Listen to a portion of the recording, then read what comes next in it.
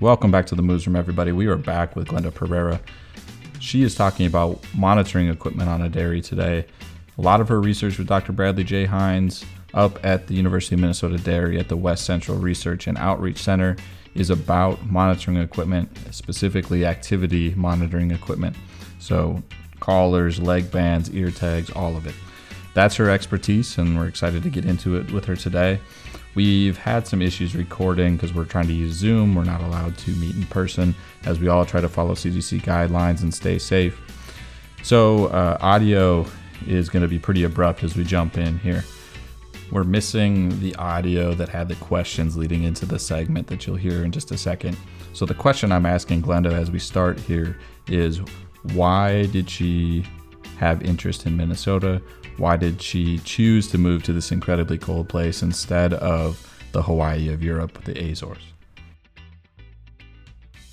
Right. So being that I had experience with pasture-based systems, because that's the majority of the systems in the Azores, I really liked the fact that we were a research herd that had ability to be pasture-based. You know, not many research dairy herds are like that, or even just general dairy farms are pasture-based. So there was a really unique component to the West Central Research and Outreach Center.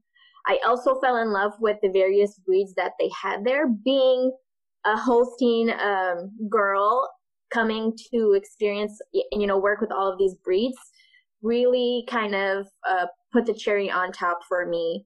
And then I went and finished my last year of undergrad, and Brad had funding for a master's working with precision dairy technology and pasture-based systems. So I came to be his grad student starting in 2016. Okay, so and then you started working on monitoring equipment? So we started out with wearables, and we just started working with automatic systems or, in parlor robotics, that type of precision dairy technology.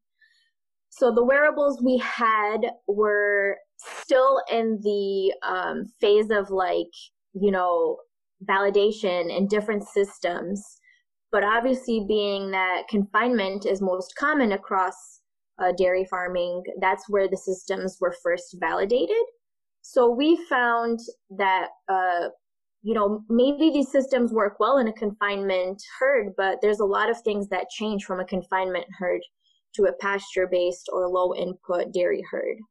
Yeah, and I've been to Morris, and I've seen the pastures and how many sensors you guys have up there, and it is kind of mind-boggling how many different posts are out on the fence lines trying to pick up all the sensors.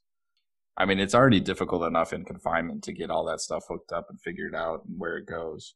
And I would assume that most of these technologies are based on an algorithm, right? Like they can kind of look at different actions and data and decide how much the activity level and things like that. How different is that when you go to a pasture? Yes, that's the challenge, and that's something that we tried to do research on, because that was there was a knowledge gap, and we wanted to fill that. And of course, I also want to mention that pasture-based systems and even organic systems within the United States can benefit a lot from precision technologies. For example, in organic systems for estrus detection, you can't sync the cows, you can't use any of those systems or timed AI. So detecting estrus is really important. And, this is where precision dairy technologies can fit. They fit well in pasture-based and organic systems. And yeah, somehow I always forget, and I'm reminded every time that I used to work on a lot of organic dairies, but I feel like syncing cows and things like prostaglandin and GnRH, they're so ingrained in the dairy system, I forget that organic producers can't use them. So that makes a lot of sense. The activity monitors are a perfect fit.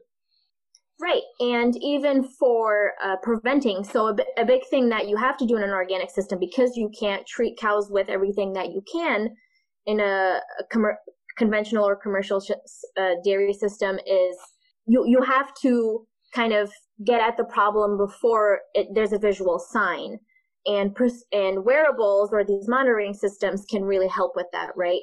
If they're recording eating time, rumination time, everything like that, or even in the parlor, if they're recording those milking parameters, if the cow is off of what her usual activity is, those systems can tell you, and then before you even visually see that. So it's really advantageous in organic herds to use a tool like this.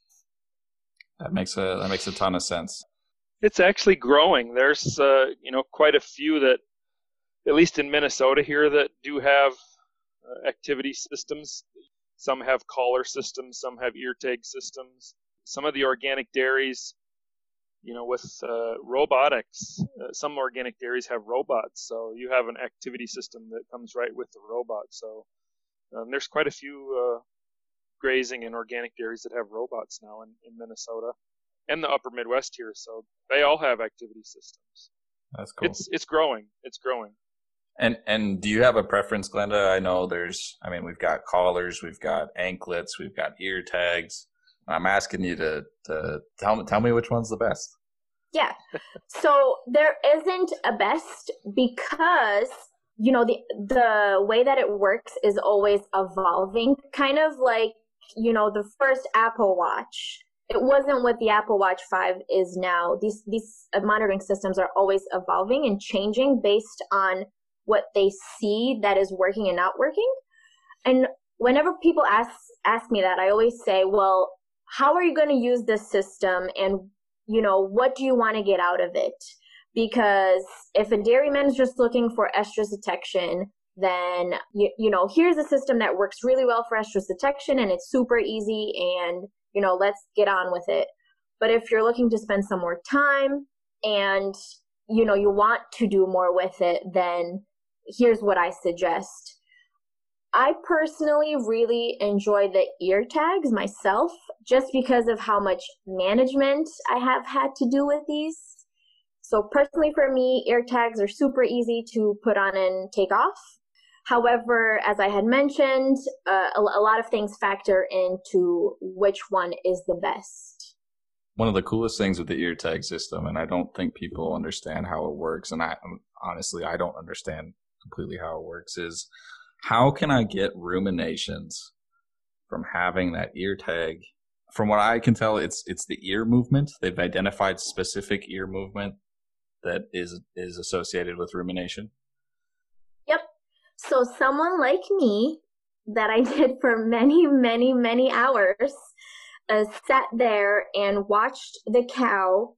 So you can do it two ways. You can watch videos. So if you're in a confinement herd, it's easy to set up a camera. However, in a pasture-based herd, it is not. So someone like me sat there and said, this cow was ruminating from time A to time B. And then someone will go back in to look at the raw data from the system and say, this is ruminating. And that's the problem with validating these for confinement herds versus pasture-based herds, because there's a lot of factors that can affect ruminating in pasture. As you mentioned, grazing is eating and activity. How do you say one is eating and one is activity? They're two different things. We were challenging that and saying, well, grazing is not just eating, it is also activity. And we actually got to validate a grazing behavior for one of the companies that we worked with, because it is very specific. It is a very specific behavior. Yeah, it's always been fascinating to me. And I figured it had to be something like that someone just spent way too much time sitting there watching a cow, and then someone else had to correlate with what they saw. And that's amazing to me that someone figured that out, and it blows my mind every time that I think about it. I like ear tags when I see them on the system, and when I see them on farm. I like how they're managed and the way that they're set up now. And a lot of the different companies out there, they're not all that big, so I don't worry about them falling out all the time, which is always the biggest concern, right? Because they're expensive. And you would be surprised. Yeah. Oh yeah, I mean ear tags are going to fall out no matter what, especially in confinement with headlocks and everything else, right? They're very good at getting them ripped out at some point. I'll tell you, I'm surprised how many heifers we have lost that had ear tags lose out of their ears on pasture. We probably lose 10 ear tags a year from our heifers on pasture. And these are breeding age heifers. I'm not sure if they're falling out or what's going on, but Who knows? it's life. And we've tried to find them, and they're hard to find. What if the system has a GPS function? Can you find those tags that fall out? The GPS. The GPS is grad students. What do you mean? Yeah, just walking the pasture and exactly. Exactly. The GPS can give you some indication of where it is, but it's not perfect. In a pasture-based system, you also factor in the fact that it can get pushed underground. Okay, yeah, it just made me laugh because I know that people are losing tags, and I think I had heard from one of the reps that they were like, "Well, you can find the tags," and I'm like, "Can you though?" You can. One of the systems, a couple of the systems, you can. It costs a little bit more to have that feature, so. Yeah. Is it worth paying the extra money for that feature or just to buy another tag, I guess? So Glenda, you're saying when you're choosing a system, the biggest factor is knowing what you want it to do, because there's no reason to pay extra money if you're never going to use that feature, right? Correct. Yes. And it's really based on, the person using the system. I and Brad love to look at data. What were these cows doing on this day, on that day? So we would want something that spits out a lot of data. But is that practical for, a day-to-day person who is doing a lot of herd checks or things like that? No. So you want something that can be easy to use. And how much control do you have over it? Let's say you have... it keeps picking up and telling you that these cows have an issue because ruminations are decreased, and you consistently can't find anything wrong with them. Can you adjust it? Can you change the threshold levels? Is that all a possibility in these systems? Bradley? Oh, me? She's pointing to me.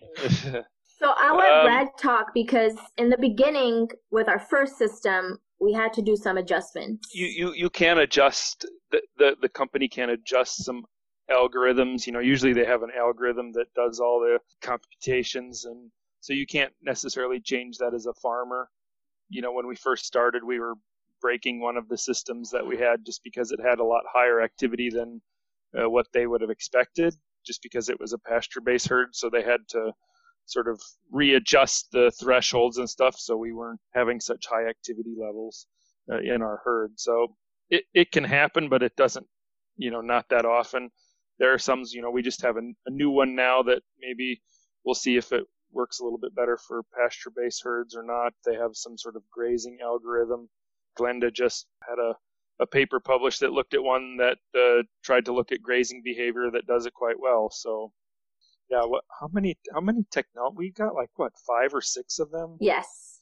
I've seen your cows. They have quite a lot of jewelry. Jewelry, yes. I think most of the cows. Well, I'll tell you what we have on the cows. It's I'm pretty free, and people want to ask us about them, they can. We have SCR heat time on cows. We have Cow Manager on all of the cows. And we have Affiact on all of the cows. Those are the main ones. We have Smart Bow as well, mostly on the grazing herd, the organic herd, just because that's a solar system used for pasture-based. We also have used Roomy Watch. That's probably a scientific one. That's not one for right. Farmers. It's like a halter, and it gives you really good data because it is meant for scientific experiments. Lots of eating and drinking behaviors and stuff. We also have Max Tech Bolus, so we can look at internal temperature, body temperature of cows that we use for heat stress stuff. I think that's all. That's all. Data. That's what we have for now. So yeah, that is a lot of data. Yeah, it's a lot of data, especially Our milking system is Affimilk, so we get all the milk data along with the activity data from that system. So it's just, how do you, that's the big question, is how does a farmer use all of this data is the big question that I think still eludes all of us. Yeah. That's kind of where we're headed, is that we need a way to manage all this data. And that's not a problem that's unique to the dairy industry, obviously. Oh, yeah. Big data is a big business right now. We should say, we talk about beef, some of these systems have actually, Glenda she did all the lit review stuff, but some of these systems, they started in beef cattle as well, or have validated them in beef animals. It's quite an investment up front between tags and sensors and everything else. So I think it would be very difficult to run that break even on a beef operation. But if you've got high dollar seed stock animals, I mean, it could definitely do some stuff for you. And I think there's a labor saving component of watching for heats and things like that. It definitely plays into that. There's so many other, I named a few of the technologies that we have, but there's so many more out there. There's pedometers, there's devices that notify people about calving in animals.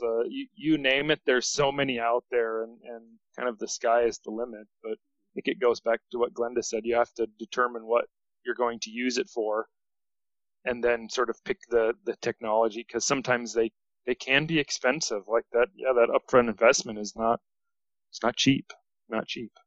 No, and I think that's kind of the difficulty with some of this, is trying to figure out how to put prices on and costs and value savings on some of the things that because a lot of it's time, which is not hard to value, and in some cases for a lot of farmers is fairly priceless.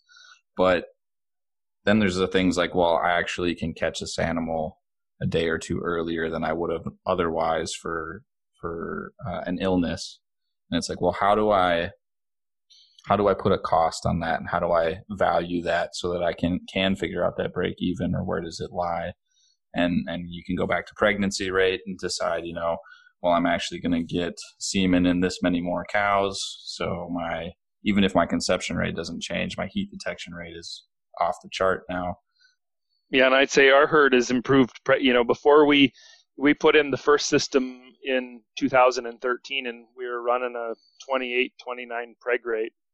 And after, we're running 42 preg rates right now. So granted, that's a lower production herd, grazing base, so it's probably higher than the average conventional herd. But we've improved our preg rate immensely just by using the activity system for breeding. It works out, and we probably still have way more heifers than what we should, because we find all those animals in heat. It helps. I wouldn't say we don't solely rely on it for heat detection, but it's a great tool that helps us improve our heat detection skills. My last point to make was kind of like everything else you guys have talked about on this podcast that I've really liked, is that these are tools. We can't replace a person or anything else management wise and put in an ear tag or a collar or whatever and say, okay, I no longer have to manage this because now I have this. Really, this is a tool to help us manage better, right? You still have to do everything correctly for AIing. If great, the cow's in heat, but what about your AI prep and your semen prep and everything like that? The area that they're in, the nutrition and everything like that.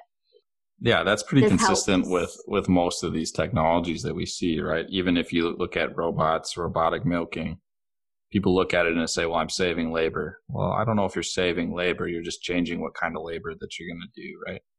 In some cases, I think these save time. But again, like Glenda said, you got to continue to do everything else right, or it doesn't really matter at all. Well, I think we've got plenty of tape. If we have more to talk about too, we can just have you back again, Glenda, if there's more stuff you want to talk about. She can talk about crossbreeding and feed efficiency one day. That'd be good. We can do that later. That'd be good. All right. That's all we got for today. Thank you for listening to the Moos Room. If you want to get a hold of us, questions, comments, scathing rebuttals, catch us at the Moos Room at umn.edu. That's TheMoosRoom at umn.edu. Again, thanks for listening. We'll catch you next episode. Does anybody email you with that? I'm just waiting for the day like you let one of us spell the email address. Yeah, you can go for it anytime. I'll start that and I'll say you can catch us at the Moos room at umn.edu, and then one of you can just go TheMoos. Do like a cheer?